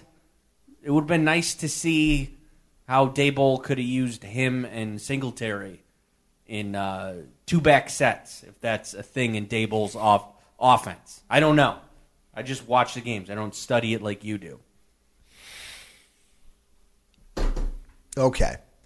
I can appreciate that, Chris, but I have one far more egregious. Far more egregious. And before I lose my voice completely, I have to get this off my chest. I'm opening another Seagram's, Chris. One of the many Seagrams that I still owe. Why? I saved it to talk about this guy because he already cost me one this year. This one goes out to my wife. This Seagram's is because my wife bet me that the podium that we built would not actually leave the house this year, even though we built it to be mobile. Chris, we dropped the ball on this. No, you dropped the ball on that. I totally agreed with her. She said something to me at the beginning of the season. Oh, I made a Seagram's bet with him that this wouldn't leave the garage. I'm like, it's not leaving the garage. He's an idiot. We're taking this show on the road. Except we didn't. Honey, if you're at home listening, you're right. Your sick husband is here chugging a Seagram's, and this is for you. But my LVP of the season goes to Robert Foster. You son of a bitch. I'd fist... Oh. You were going to fist fight Aaron Quinn at Deep South Taco over this. Oh, my God, I was. This fucking guy. I had to drink a fucking Seagram's because of Foster. And I wouldn't be so disappointed if it was close, Chris. But come on! What are you doing to me here? Last season, Foster was a relative unknown who came in mid-season, provided us with an inconsistent deep option. The catch against Jacksonville? You assumed that you could hone what he brought to the table and make him a viable threat. Instead, what we saw might be one of the most precipitous declines from one year to the next of any player I've ever watched. Chris, 2018, 13 games, 27 receptions, 541 yards, 3 touchdowns, 12.3 yards per target. 2019, 13 games, 3 receptions, 64 yards, no touches, 3.6 yards per target. Chris, I don't give a fuck that he's he's a standout special teamer. That's a neat little silver lining. Why don't you tell that to this disgusting Seagram's I'm drinking? When is the last time that a player on an NFL team went from a decent season where you thought he might be a useful player to practically invisible? I don't know. I can't remember. Nobody? No, nobody comes to mind. Like to have a drop-off like this. I mean, Chris, I can't remember one. I can't. And maybe that's because of the booze, but I don't think so. I don't think anyone has sucked this much from one season to the next. Maybe Carlos Williams. He played himself out of the league. He smoked and ate himself out of the league is what he did. Delicious. So with that, Robert Foster's my guy. And on the defensive side of the ball, Chris, do you have anybody? On the defensive side of the ball? I don't know, maybe Levi Wallace because he gave up 2 touchdowns against Cleveland, you ass. He's covering Landry and Beckham. I don't give a shit, it's Cleveland. Fix it. I picked defensive end Trent Murphy. I mean, I know that there's a whole lot of people out there shocked that Star Lotulelei isn't getting bashed on this podcast. I'm sorry, the dude didn't have any competition for what he did after Harrison Phillip got hurt. So I can't hold it against him because I don't have anything to measure him against. Meanwhile, Trent Murphy. I can't let recency bias kill this. I know everybody out there right now who watched that playoff game is thinking Trent Murphy's a great player. In truth, he did have one hell of a game against Houston in the wildcard round. But aside from that, everything else he did was pretty much ass. I mean, for defensive ends, the low-hanging fruit would be to just look at sack numbers. But considering he had 5, my issues are far deeper than that. I look at consistency. The first 4 games of this season, he had 3 tackles, none of them solo, 0 tackles for loss, 0 sacks, 0 quarterback hits. Chris, do you think we could have used a hand up front? Yeah, probably. In our 5 regular season losses, when our starters actually played, not counting the Jets game, he had 0 sacks, 1 tackle for a loss, 3 quarterback hits, 0 turnovers forced, and an average of 66% of the total snaps. Chris, he was out. He was mostly rotated with Shaq Lawson. Shaq played 1 fewer game than Murphy all year, but surpassed him in every single statistical category. It's embarrassing to know that we paid him just $1 million less than it would have cost us to pay Shaq on his 5th-year option. He's not a bad player. He's just not good enough to be a de facto starter on this team. He's just not good enough, and it's not good enough to see more than 65 to 70% of the snaps. I mean, if you plan on having a truly dominant defensive line, Trent Murphy is a backup caliber player, correct? I guess so at this point in his career. I mean, he's got, 1 year left? If that. Well, he's got a 3-year deal, I believe. No? Well, he does. We could buy him out for $1 million this year. 1.6, I believe. The fact is, I got more bang for my buck out of his backup. A guy making $3 million. So I'm sorry, if that's not a failure, I don't know what is. And then, Chris, that brings us to our MVPs of the season. Here's the deal. I'm the best there is, plain and simple. I mean, I wake up in the morning, I piss excellence. You know who pisses excellence? Cornerback Trey White. Chris, can you argue with me that on the defensive side of the ball, nobody did it better this year? No, he was our best defensive player by far. Wasn't even close. I mean, we've all known for years that White was a star in the making, but this was the first year that the whole world got to see it. He set career first for himself. Highs in interceptions, pass breakups, his first Pro Bowl, and All-Pro selections. He was absurdly integral to this defense, routinely grounding whoever the opponent's biggest aerial threats were. But he's not the biggest or most physical defensive back in the NFL. It's just that his technique is incredible. He's always focused. He's a willing tackler. And his personality, Chris, that kind of goofy, just bubbly. Trey White Goalie Academy. The fact that he introduced himself on Sunday Night Football. Trey White Goalie Academy. That personality, I think it allows him to stay focused, but incredibly loose throughout every single snap of the game. I mean, Chris, each week you watch him go out there and he makes impact plays. And yet late in those very close, very tense games, You see him having light moments. He's dancing during a timeout. Or reading another team's play sheet. Just jokingly reading another team's play sheet. He's dancing on the benches in Dallas. I mean, you see this. And yet when he gets on the field, he's 100% focused. Chris, that's what makes him special. He's an athlete that's so talented that he can go out there and have a blast. Just being great at what he does.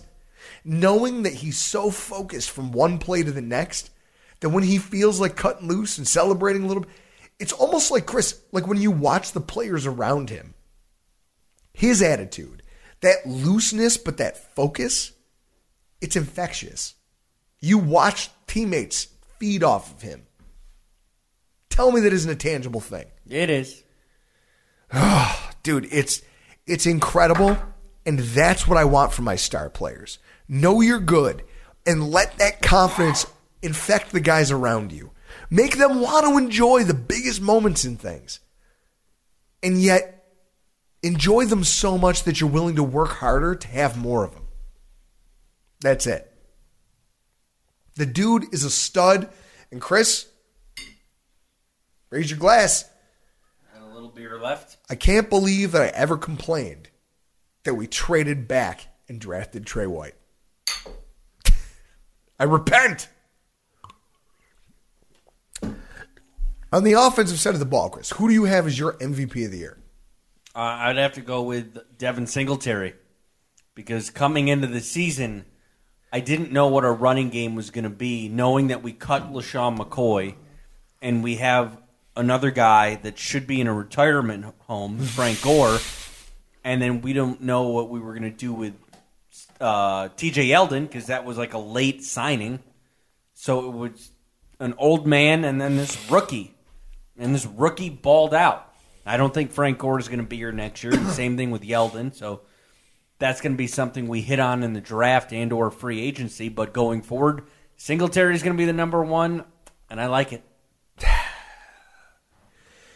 I almost want to agree with you, but I had to give mine to wide receiver John Brown. I mean, I'm going to throw some numbers at you, Chris, just to underscore why he's the obvious choice here for me. 855. That's the number of yards, passes traveled in the air before being caught by Brown this season. Illustrating not only that much of his 1,060 yards was more quote-unquote in-route yardage rather than yards after the catch, but that it's the first time Josh Allen had a wide receiver that could get open beyond the sticks and he utilized it perfectly. To put that 855 into perspective, Chris, last season's leader in yards before the catch was Zay Jones with 510. The difference is a whole football field's worth of extra yardage. Just on successful routes run by our newly added wide receiver.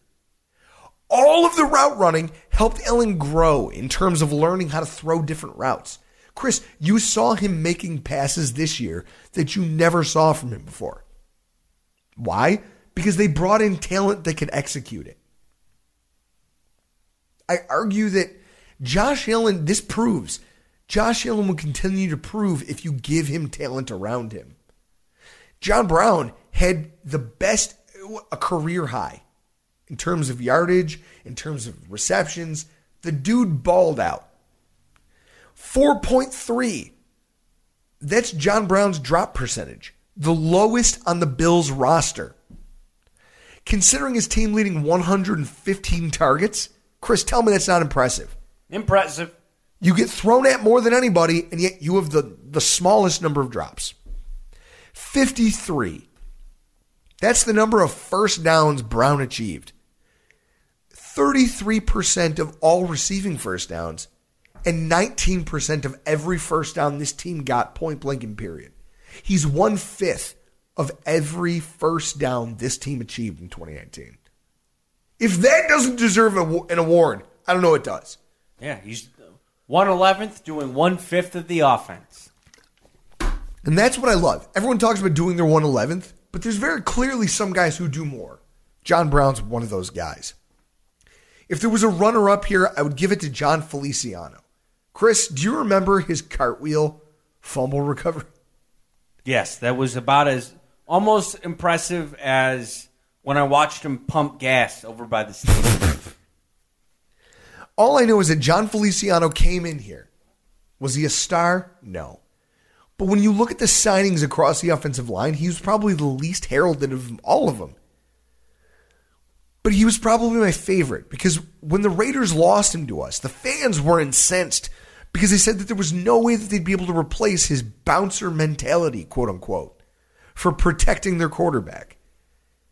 And Chris, when I read that, I was thrilled because it was like, okay, we're going to have a guy who brings a little bit of sandpaper to the way our offensive line operates.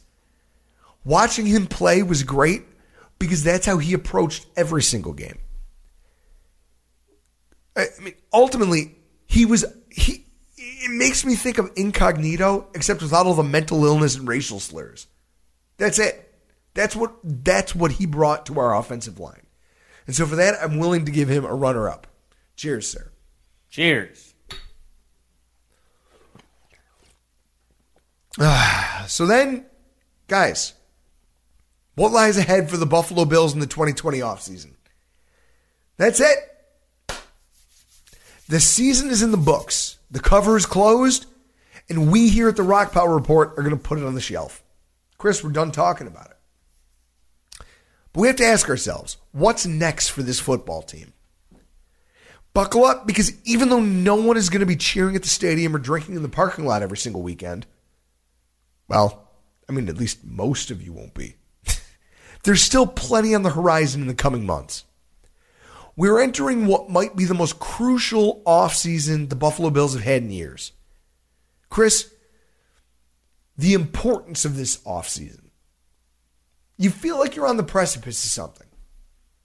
If you can just make the right moves, the right tweaks to this roster, we could go from being wild card contender to something better than that. Correct? Yes. How excited are you for that? Yeah. Does it make you nervous thinking about that prospect? Like, this is a make or break offseason. It is. We got a lot of a couple of holes to fill, some areas that need gelling, but we're in a good spot going forward. When it comes to how the team plans on moving forward, Brandon Beane had this to say in his season-ending presser. Yeah, I don't think we're looking at an overhaul. I think last year offensively was an overhaul, to your point, Chris. But we are going to look, under every rock to find competition and upgrades where we can. And but we're going to still. My philosophy's not changed. We've got to draft, develop, and sign our guys, and we're now getting into the area where, guys that have been here 3 years are up for contracts. We have some guys that, that we claimed that are free agents. So all those discussions will commence here real soon as to guys that are potential free agents. Do we want them back? And then can we work it out with them and their agent to come to an agreement on financial terms? Yeah, I do think, and that was my point to Vic earlier is, when he mentioned receiver, we're a lot of positions away that we've got to clean up or answer, whether it's re-signing a free agent, some of the guys you mentioned, some guys that are aging. We do want to continue to get young. We added some young guys last year in Ed Oliver, and Harrison Phillips will come back as a young player. I know everybody probably forgets about him because he got injured early in the year. And then, Daryl Johnson, I thought did some really good things. Didn't get as many reps being the fourth guy, but, showed some promise. And I think a year, just him growing and learning, I think he'll offer more next year. But, yeah, we do have to pay attention to that. We believe in being strong up front, Sal, so we'll definitely have to pay attention. That is Brandon Beane from his season-ending presser. You can find that at BuffaloBills.com. Now, guys, from what he just said there, a few things are clear to me. First of all, anyone expecting a repeat of last offseason's shopping spree, simply because we have $90+ million in cap space, you're going to end up disappointed. Last year's team had to reestablish a baseline of talent, and they spent wisely in the pursuit of doing so. Now it's time to build subtly off of that. By restating his philosophy on how he intends to build a roster, finding young talent, and cultivating it, letting it grow before paying a premium for it. It's to serve as a precursor for the bargain hunting that's probably on the horizon. And for anybody worried about that, remember that this is even possible. The only reason, Chris, that this is possible is because Brandon Beane was such a gangster with the way that he structured all of the deals that he signed last offseason. Think about it. How many of these guys have 1 year or 2 year out clauses that the team can just... Almost all of them. I mean, that's it. But at the same time, everyone we signed last year is back on team-friendly contracts. So for a team that just willed its way to the playoffs, now you're talking about going into an offseason where you have to just add pieces. You don't have to overhaul, but you still have almost $100 million in space. That's incredibly impressive. And I want to see what he's going to do with that money. Ultimately, I mean, Chris, you think about it. We have flexibility, which is something that this team hasn't had in forever. I mean, the example I'll give you, if Sweeney and Knox prove themselves to be a better fit than either Croft or Lee Smith, either one of the latter can be removed from the roster for less than $2 million in dead cap. That's how you build a cost-effective football team. You draft talented players. You make sure you have starters. You draft to backfill those positions and you groom them. Because they're cost controlled for years. And if these free agents ever get to a point where they're being outperformed by their competition, you cut them and you allocate those financial resources elsewhere. Also, the fact that Beane specifically mentions players like Harrison Phillips and the pterodactyl underscore that he has every intention of allowing the youth on this team to prove itself before he spends extravagantly at every single position on the roster. I mean, I've heard people out there talking about how Yannick Ngakoue, how that's the guy with the Bills have to go get him. Nate Geary on this podcast last week. Well, I'll tell you what. I don't think they're going to do that. I think what they'd do is they'd say, okay, we have a guy in Shaq Lawson who's been here, who knows these players, who's earned it, and we want to send a message. Chris, mark my words, I see them re-signing him rather than going out and swinging for the fences in free agency on the D-line. I've also already heard people talking on social media about the Bills going out and acquiring another tight end in the offseason. It's fucking ridiculous. Like Gesicki from Miami, talking about Hunter Henry from the Chargers. The fact is they're far more likely to give a guy like Sweeney a chance than overpaying a guy like Lee Smith or Croft. That's just how they operate. Think about it. Chris, that's how they've done things since they got here. They're willing to give young players a chance. And especially guys they drafted who they think that they can cultivate. Ultimately, the free agent market, Chris, when you look at it at a lot of positions where fans seem to think that we're going to spend a ton of cash. Chris, what two come to mind right now? Two places that Bills fans want to spend money the most. I think sign every wide receiver that's over 6'3", and draft every wide receiver that's over 6'3". Okay, so money between the Ngakoue thing and between the wide receiver trend. Everybody feels like, oh, you can just go out and buy this guy, buy that guy, buy the... Okay, so according to Spotrac.com, right now, Amari Cooper is going to command a salary somewhere around $19.7 million a year. He's going to set the market. A.J. Green, at 31 years old, fresh off of a season-ending injury. Chris, he never played. He never played. Not once this season did he touch the field. Plus, he's on the north side of 30, right? Yep. He's going to command over $9 million a year. If that's the case, Chris, I feel like this team would be better served going into the draft. Looking to address that. And when I look at the defensive line, people out there who talk about who are the Bills going to sign up front? What are they going to do? I see a defensive line free agent class where our two free agents, in Jordan Phillips and Shaq Lawson, are not only two of the youngest players available on the unrestricted free agent market, but they also have the value of having been here for multiple years in this system. Chris, how valuable is that? It is valuable, but I think we'll keep Shaq. I'm not sure Jordan Phillips will be here. It's going to be incredibly interesting to watch how this all plays out, and we have a lot out in front of us. I mean, Chris, look at all the important dates on the calendar right now for football. February 23rd through March 2nd, the NFL Combine. Hand size. Chris, there's nothing more I hate than the Underwear Olympics. I'll bite the nose off the face of the man who brings up the size of some defensive lineman's hands to me personally like I should give a shit. That'd probably be Paul Wineski from Hashtag. I'll fight him. He loves the Underwear Olympics. He's going to end up in your freezer, Chris. March 10th, deadline for franchise tags. Chris, I don't even think we have any players worthy of being franchise tagged. I don't know what that means. I don't know how that works. On to the next. How do you not know how that means? I just don't. Franchise tag. Jesus Christ. To me, it's a one-year deal for an average of the top 5 salaries at said position. So you do know. Well, okay, but most of the time, those people don't deserve that kind of money.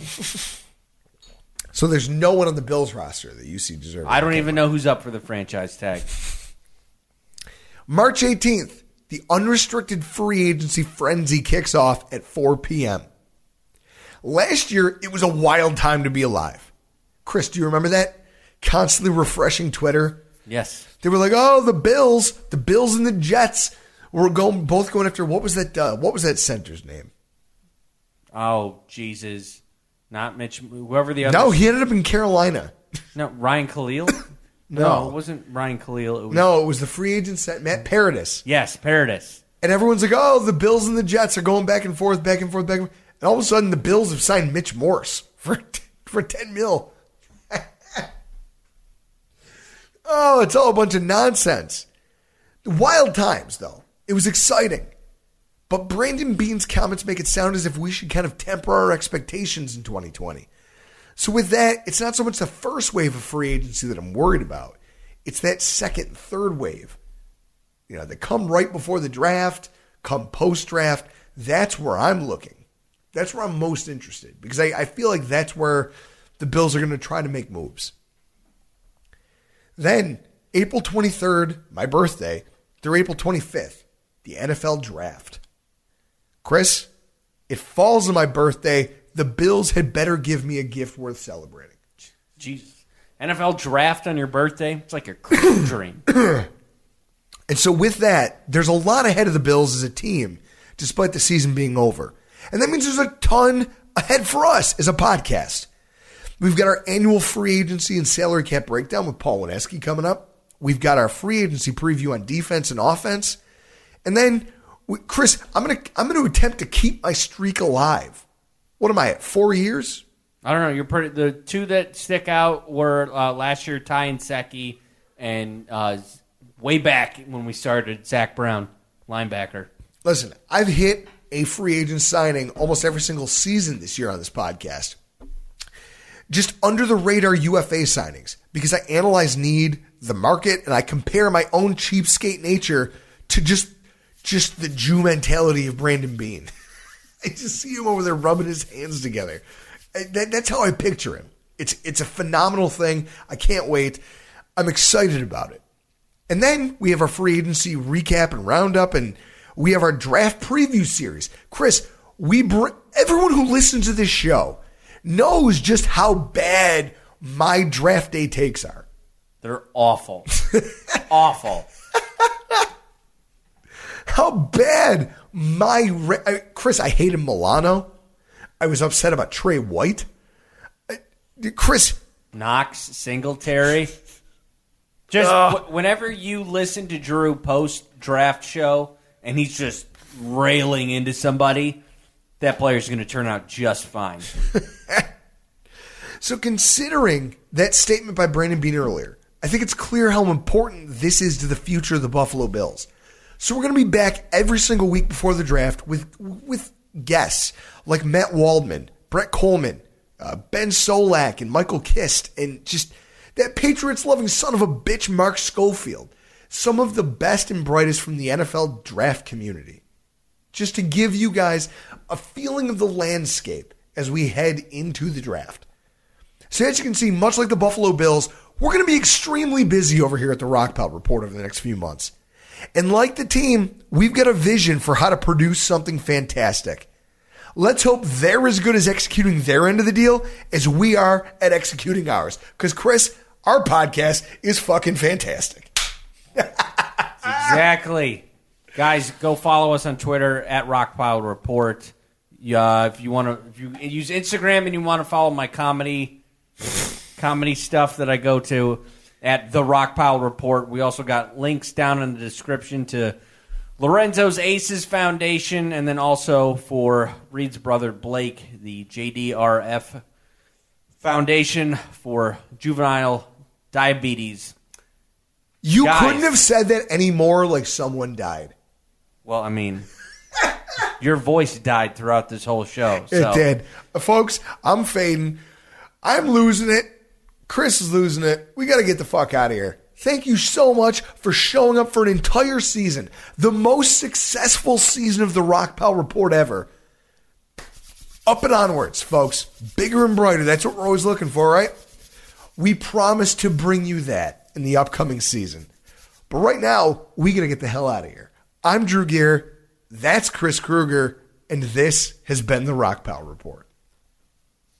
I'm Mark Chapman. Welcome to the Planet Premier League podcast. Each week, Cesc Fabregas, Nader Manua and myself talk all things Premier League. As a player, you don't have time to talk. No. You don't have time to make a plan. You just need to deal with wave after wave after wave. We watched Coach Carter and he said, afterwards, the game's just about doing this for your teammates. And I remember looking around halfway through the film and half the squad was asleep. Planet Premier League. Listen wherever you get your podcasts.